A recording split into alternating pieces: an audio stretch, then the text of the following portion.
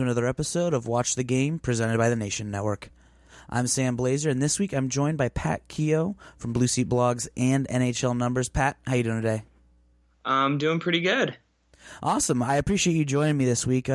The topic du jour, at least for this episode, is going to be the New York Rangers. We haven't touched on too much. We talked a little bit about them with Ian Fleming and Nick Mercadante, but I want to kind of take a little bit of a deeper dive with you, especially as they're seemingly the forgotten team in the Metro Division.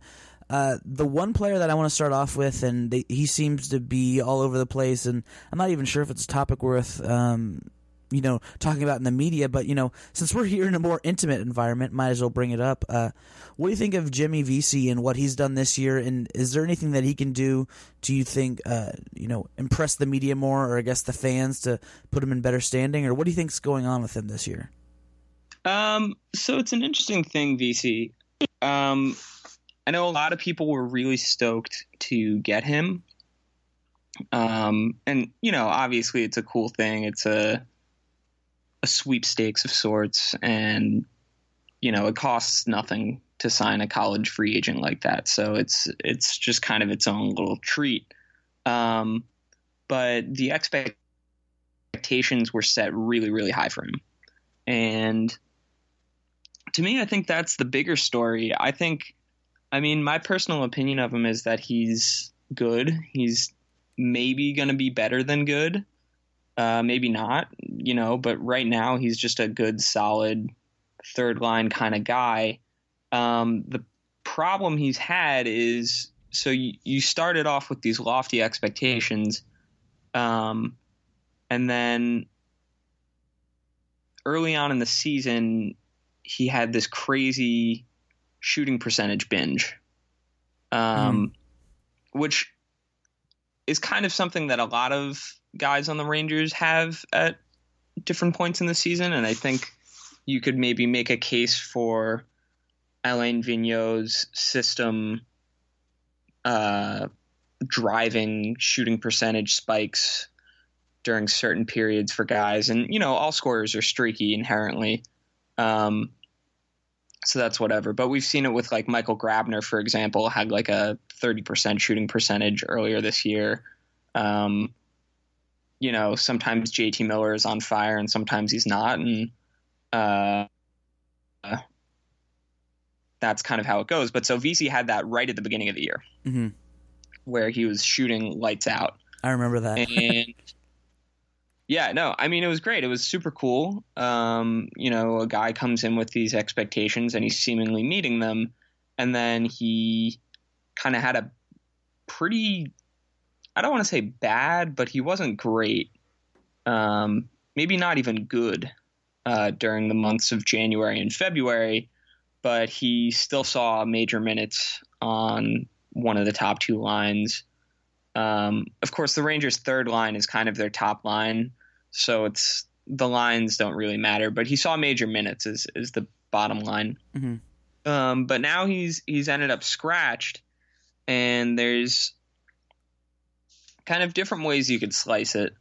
One of the ways you could look at it is he's not played this long of a season in his career as of yet. College season is shorter. Playoffs are coming up. You want to keep guys fresh. Maybe we're just, rotating them out for a game. Mm-hmm. Another way you could look at it is that he's been unproductive these last few games. Pavel Buchnevich also recently sat, and so he's drawing back into the lineup. And so you could make the argument that on merit, Buchnevich has earned a spot and Vesey hasn't, which I don't think is necessarily true. We're still playing Matt Pumple, for God's sakes. So, it's an interesting thing, Vesey. I think he's good. I don't think he's going to be anything phenomenal. I think he might be a little bit better than good, as his career pans out. But the media was all up in a tizzy today about this, and Larry Brooks put out some tweets saying that during their rookie seasons, Jimmy Vesey and Joe Thornton put up the same stat lines when Joe Thornton was like 18 when he did his rookie season, and Jimmy VC is like 23 or 24. Ouch. So, yeah, it's pretty non-comparable, I would say. It's always awkward when that kind of stuff happens. You see like someone in the mainstream media try to make a point like that, and you go, well, I don't really think you can compare it when there's such an age difference between the two, especially in the way that those two are comparable. Especially Joe Thornton, future Hall of Famer, Jimmy VC, I think we can say he's going to be a fine NHLer, but that's just kind of almost cringeworthy. Yeah, I mean, it was really, and so it started this weird cycle of like backlash and then backlash to the backlash. I mean, personally, I just think he's a good player. I don't think he's phenomenal right now. I think 30 points from a rookie is perfectly fine. We don't know what he's going to be in terms of style of play. I think that's an important point to bring in there. And yeah, I mean, to me, this whole VC controversy that's kind of sprung up these past couple days is overblown. I don't know. I like him. I don't dislike him. It's you know, like, it's such a weird thing to talk about these NHL players and trying to be either nuanced or putting it in the gray rather than being so black and white. A lot of times, what gets the attention of either followers or other people like that, things that grab people is saying, well, this player sucks, or this player is the best thing since sliced bread, and you can't really have an in between for the two, and that's so unbelievably frustrating because you can't just say, Jimmy VC is okay. Especially when you have the Leafs are actually good movement and things like that. You're just trying to say, it's okay to be fine. And I don't think there's anything wrong with that. It's his bills are still going to be paid. Yeah, I mean, yeah, like at the end of the day, he's an NHL player and a pretty decent one. So why complain? You've got him cost controlled for a couple years. Like, great. Exactly, and that's why I don't think the hullabaloo should be as big as it should be. Now, moving to the other forwards on the team, I think something that's a little, I wouldn't say off, but something that a lot of people, if they aren't paying attention to closely, is that Zuccarello and Miller are leading the team in points, and a lot of people are kind of either bewildered or not sure why that's the case. Who would you say are the offensive leaders on this Blue Jackets team? Is there anybody in particular that sticks out to you, or is it Zuccarello's team and it's just kind of been happening slowly but surely? Well, so I think it's always Zuccarello has always been a real engine of the Rangers offense. Mm-hmm. Since he showed up on the Rangers, I remember not to be a hockey hipster about this, but I was really hype on him before he went to the KHL. And then when he went to the KHL, I was like, they got to bring back Matt Zuccarello. He's great. Like, he's got these slick little moves and all this. And then they brought him back, and like, he's been lights out ever since. I think, one of the things you need to look at with a team like the Rangers, where there's so many good forwards, is you need to look at who's driving the play and who's more of a passenger. And I think, Miller and Zook, for example, really drive the play. They really make it happen. I mean, Zook went I think it was 20 games without a goal, but he picked up an assist a game every game during that goalless streak. It was just nuts. It was just a comical, lopsided thing. Miller is an interesting case too, because he's been playing with Hayes and Grabner for the most part. And obviously the finisher on that line is Grabner, but Miller also has a scoring touch, which is a nice thing. Miller is really turning out to be a really well-rounded player, which I think I couldn't be happier with. I think he's great. I think the Rangers should have extended him long-term this summer instead of giving him a bridge deal, and now he's going to be incredibly expensive to keep. But that's another whole nother thing. I actually, not to toot my own horn, but I think my first piece for NHL numbers was, should the Rangers have extended JT Miller long-term, and comparing him to Chris Kreider. And someone posted it on Reddit, and the top comment was no. Yeah, and like those guys are probably like, singing his praises now, but whatever. That's always how it works. Yeah, I mean, not to say that I was right, but I was right. Not to shoot my own horn, but toot toot, guys, come on. Yeah. Tooting that horn pretty big. But so Miller and Zook are both really kind of the engines of the Rangers offense. And I think, Rangers fans really appreciate Zook. Last year he won the Stephen McDonald Extra Effort Award, which is an award given to the Ranger who most goes above and beyond the call of duty, named, of course, for Stephen McDonald, who was a paraplegic police officer who was shot in the line of duty, who passed away this year. But Zook won it last year, just to give you an idea of like how much the fans love the guy. Yeah. Miller, I think, is growing into that role. But yeah, I mean, the Rangers forward core is really just when it's on, and it's really nice to watch. It's not always on. Yeah, but that's kind of the NHL. But the same token, I mean, we can't all be the Caps. Exactly. They can ride that PDO until the second round until they lose. I'm not even sure if I can say that as a Blue Jackets fan, but I'm gonna throw out the pot shot anyway. Yeah, I mean, honestly, isn't that what the playoffs are all about? Like exactly. Everybody loves that. Yeah, exactly. When throwing those people under the bus. Yeah. Now here's another player I want to talk to you about on the offensive end that seems to be getting thrown under the bus time and time again. Former Blue Jacket, current Ranger, Rick Nash, and I want to let you kind of have the floor, and I want you to sing Rick Nash's praises. And I want you to tell me why Rick Nash is still an important player in this day and age.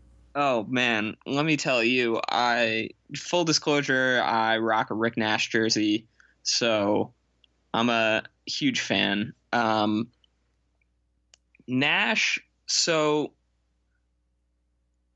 story is kind of interesting. When he came to the Rangers were right there, and he was seen as being like the missing link. Mm-hmm. That like he was what was going to put us over the top. I think immediately after the Rangers acquired Rick Nash, like the Las Vegas betting odds put the Rangers as like odds-on favorites to win the Stanley Cup that year, and they didn't because that's not how these things work. But then there was the shortened season, which we won't really talk about because I just don't think a shortened season can really tell you much. Maybe some people would disagree. I don't know. But then he had a season where he scored, I think, 43 goals, which was really great to watch. I mean, he was really just all around phenomenal that year. And he's since then kind of cooled off scoring wise. He still picks up a lot of assists, but I think the bigger thing about him is that he's turned into a really great 3-zone player. And I think that's pretty crucial to the Rangers' success. I think when you talk about guys who are driving play, Rick Nash definitely drives the play. Mike Babcock, when Rick Nash was on the Canadian Olympic team, Mike Babcock played him on the penalty kill, and since then Nash has become one of the Rangers' best penalty killers, which is really an important thing to the team. And yeah, I mean, I just think he does it all, and he does it all by himself sometimes, and that's really pretty crucial.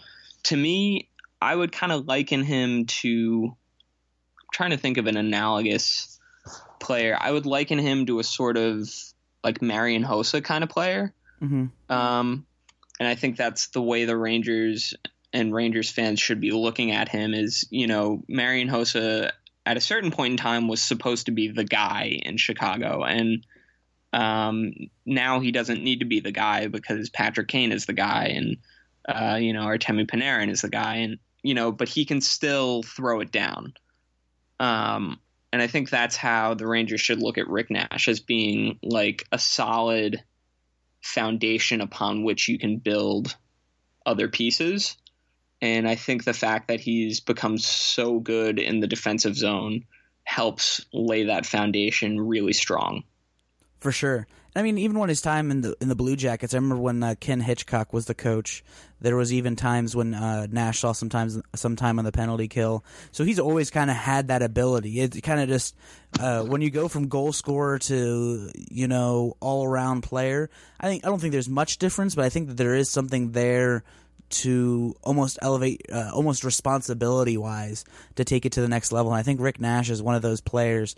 And I mean, heck, he's always been such a joy to watch. So even when you kind of like give him some open ice and let him go, it's like just watching. I don't even know like a comparative term to actually put it into context, but it's so darn fun to watch him, play with the puck. And I think that regardless of what the media has to say about him, he's one of the players that definitely is important to this team, without a doubt. Yeah, I mean, so like for example, they play him on the point. On the penalty kill so that he can create those odd man rushes coming the other way.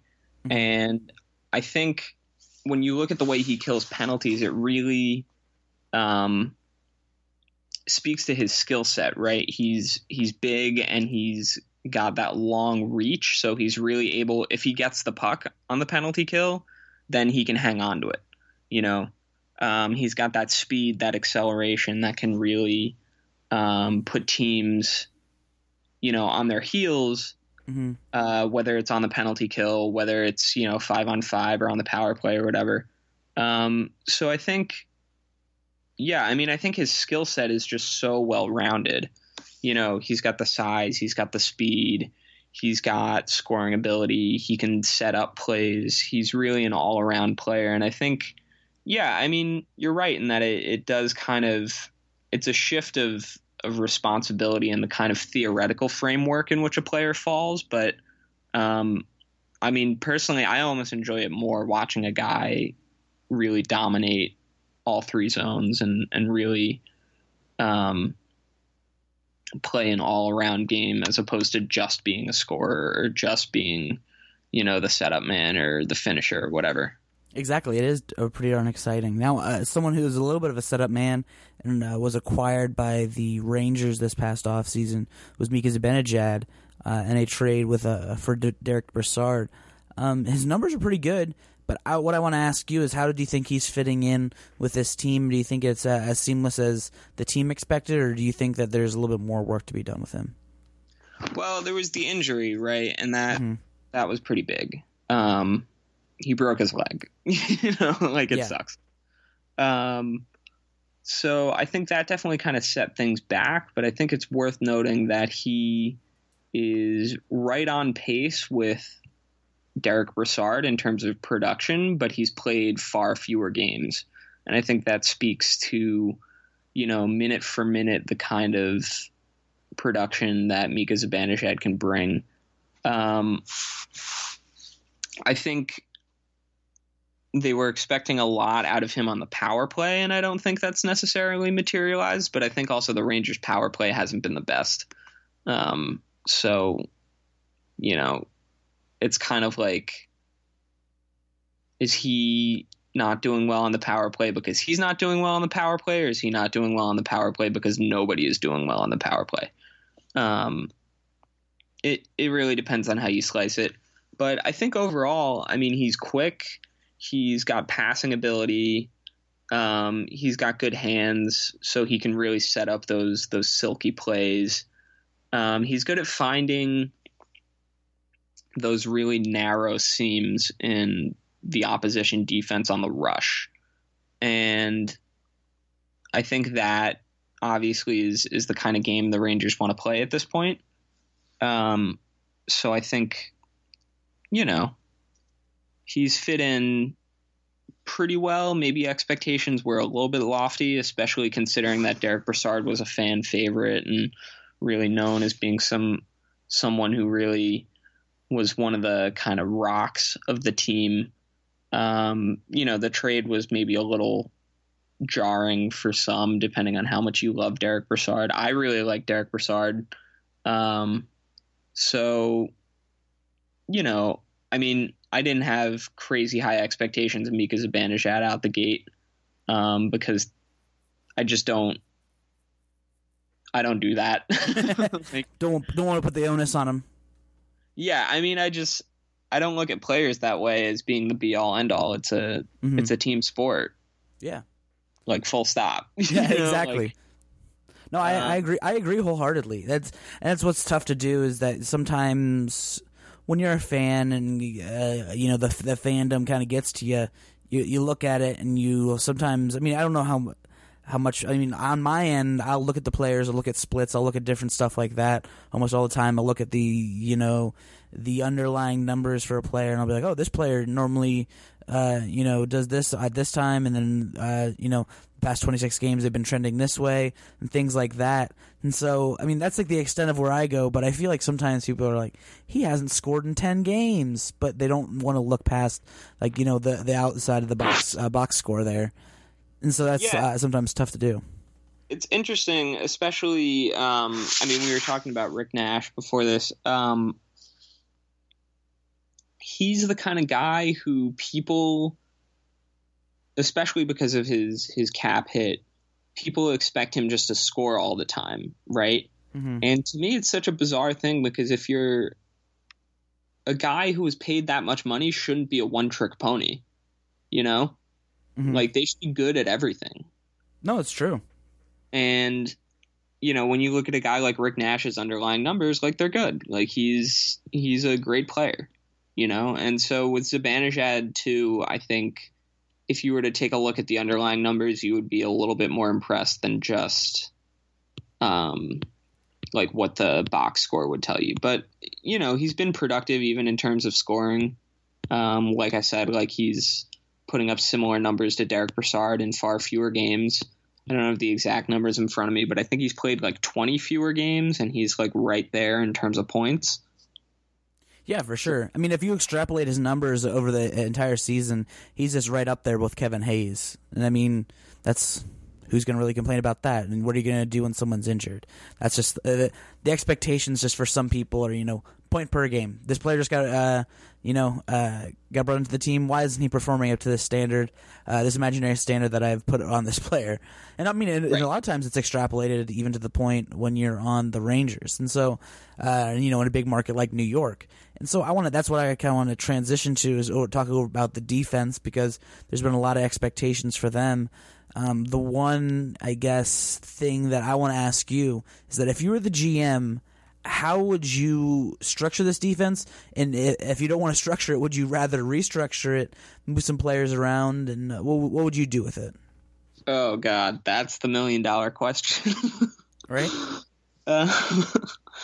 So, I mean,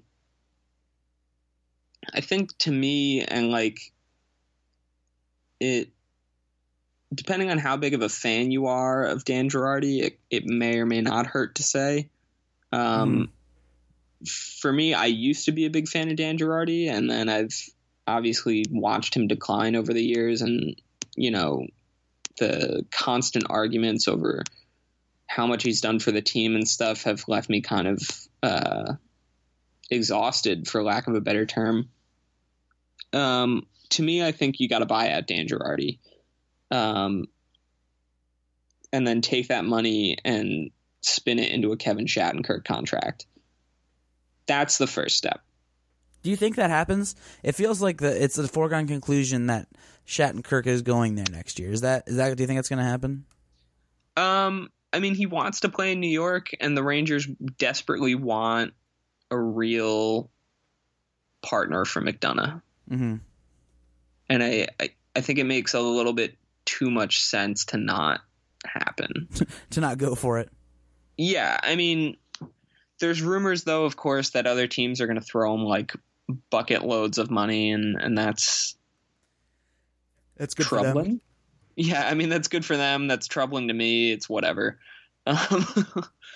But I think the first thing I would do is buy out Girardi and use the money to make a serious run at Kevin Shattenkirk.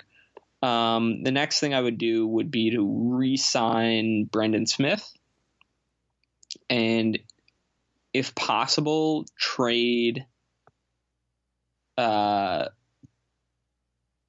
ideally you would trade 2 out of Mark Stahl, Kevin Klein, and Nick Holden.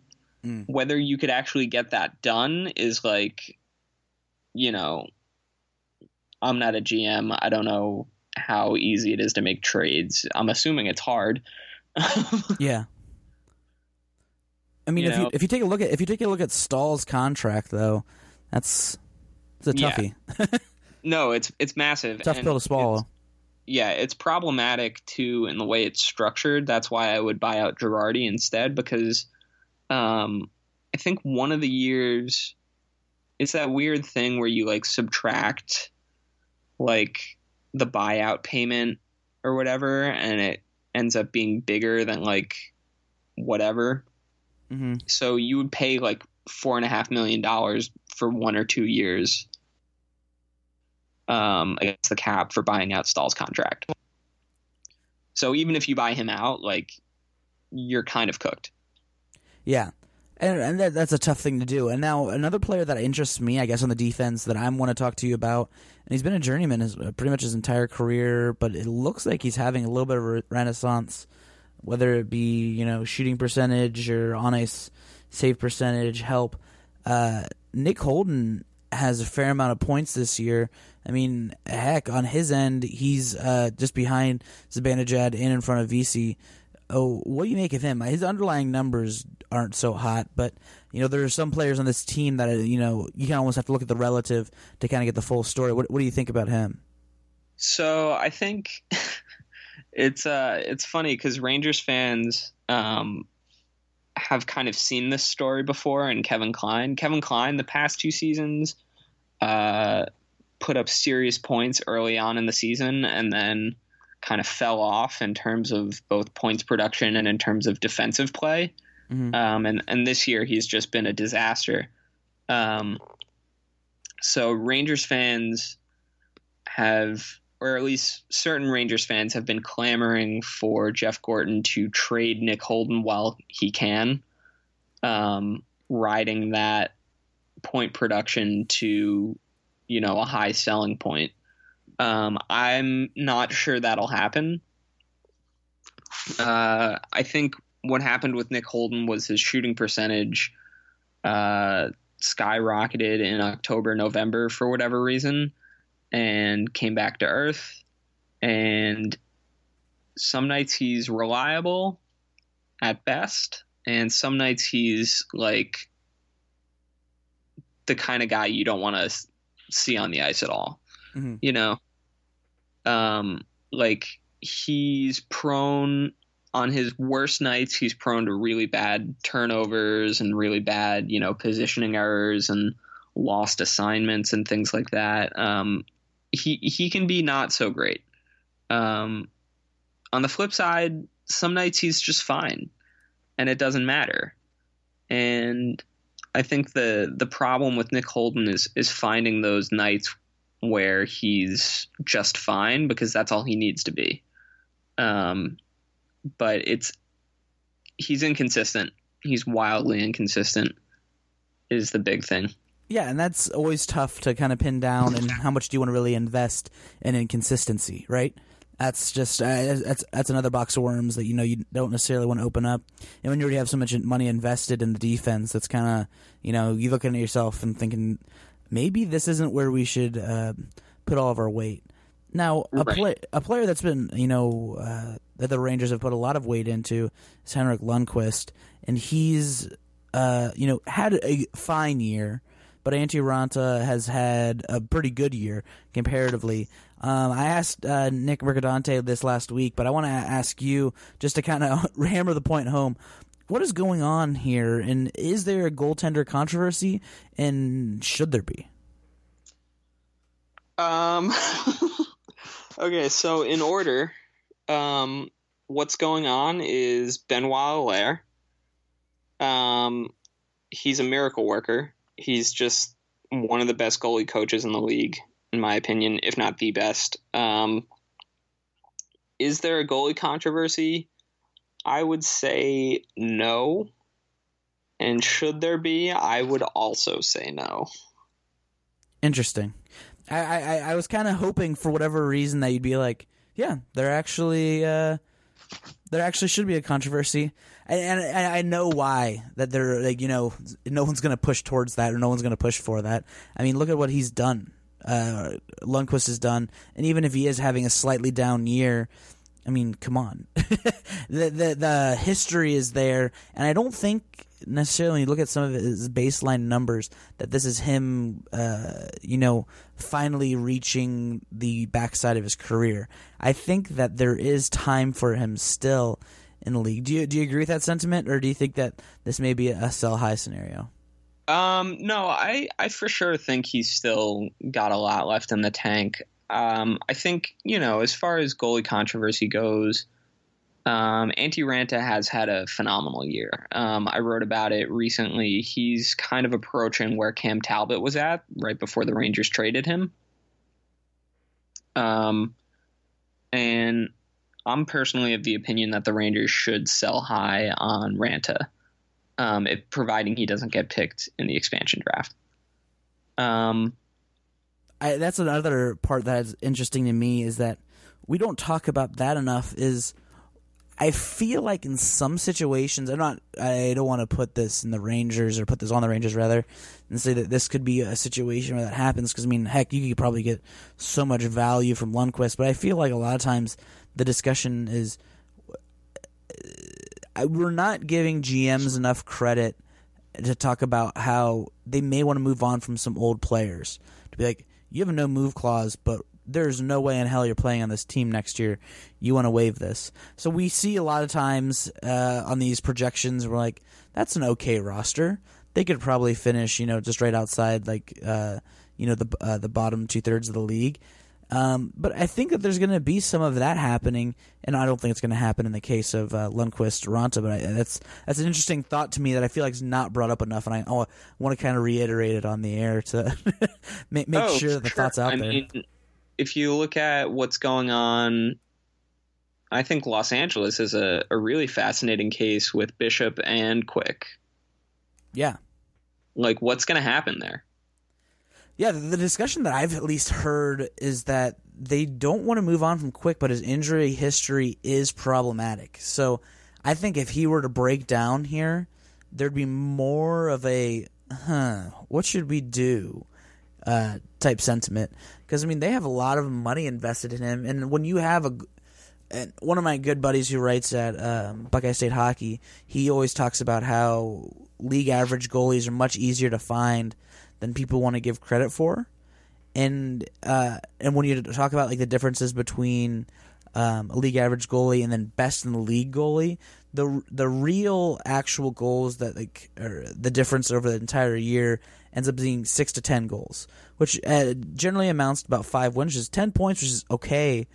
But how much are you willing to pay for 10 points? Compared to the baseline, and that's a question that I can't answer, and that's a way above my pay grade. But it's something to ask yourself, because when you're paying a goalie, I mean, $7+ million, you have to ask the question. And it was a question that the reason he brought it up is because Sergei Bobrovsky, for as well as he was playing, he wasn't playing up to his contract that was like I think second or third most in the league, and when that's taking place, you kind of have to say, we need more output here. And if you're not getting it, you can find it elsewhere, and I think you can find it for a pretty cheap price if you know what you're looking for.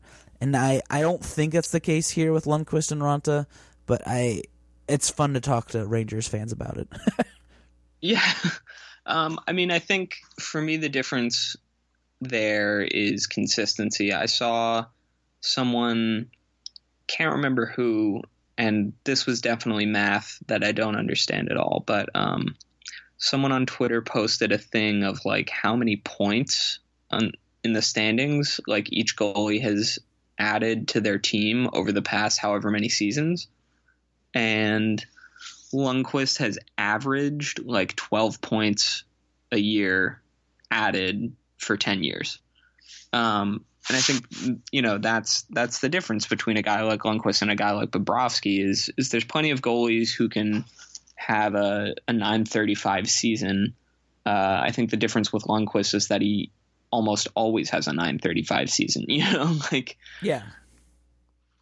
This year being an exception. Mm-hmm. And then those exceptions are always tough to pinpoint, and then then you always end up having these conversations because you need your goalie to be the most important player on the ice, and so that's always just you're kind of weighing your options, trying to make sure that this is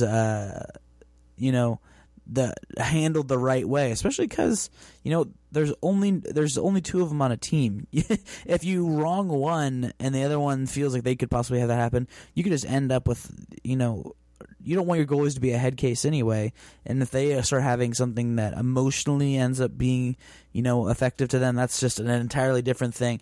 And whether or not that shows on the ice is also another comment, but it's always interesting to me to try to talk about it, and that's why I love having goalie people on, because I'm like, I don't get this. Why do you think this, and why is it going to happen this way?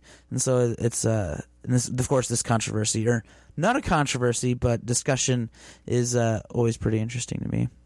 Oh yeah, I mean, goalie stuff to me is super fascinating. Like, I always find it interesting when like goalies get new contracts, because I have no idea how you determine market value for a goalie. Yeah, it's tough. It's tough, and especially when the salary cap, I guess, should set it a little bit more in stone, but it's only raising more questions at the end of the day, which is makes it. I mean, obviously the GMs are probably pulling their hair out, but even for fans and bloggers and writers alike, you're kind of trying to figure out the thought process there, and it's not making too much sense.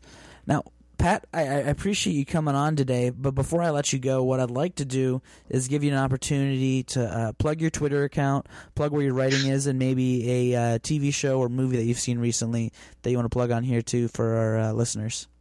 Oh, wow. Well, I say stupid things at Katpeogh, KATPEOGH. I write about hockey at blueseatblogs.com. We have a bunch of other really smart writers, so definitely give that a look. And as far as a movie or TV show, I saw Lego Batman recently. Good flick. That was really good. Right? I liked it a lot. What was funny is my girlfriend and I went to go see it, and we both got beer at the bar at the theater, and we went to sit down, and we realized that even at the 9 o'clock showing, we were surrounded by kids, and we were kind of like, this doesn't seem the most appropriate. Maybe we shouldn't have done this. But I mean, nonetheless, the movie's immersive, and I think it kind of goes across all ages. So no, it wasn't like seeing an extremely kiddie movie and drinking a beer and kind of being creepy in that regard. But it was nonetheless, it was a lot of fun. Yeah, I mean, when I saw it, I was the only person in the theater with my brother and his girlfriend, so that was just bizarre. Hey, there's nothing wrong with third wheeling it, man. There's nothing wrong with third wheeling it. Yeah, well, I guess so. Yeah, I got to run, though, but thanks for having me on. Yeah, thanks for coming on, Pat. I appreciate it.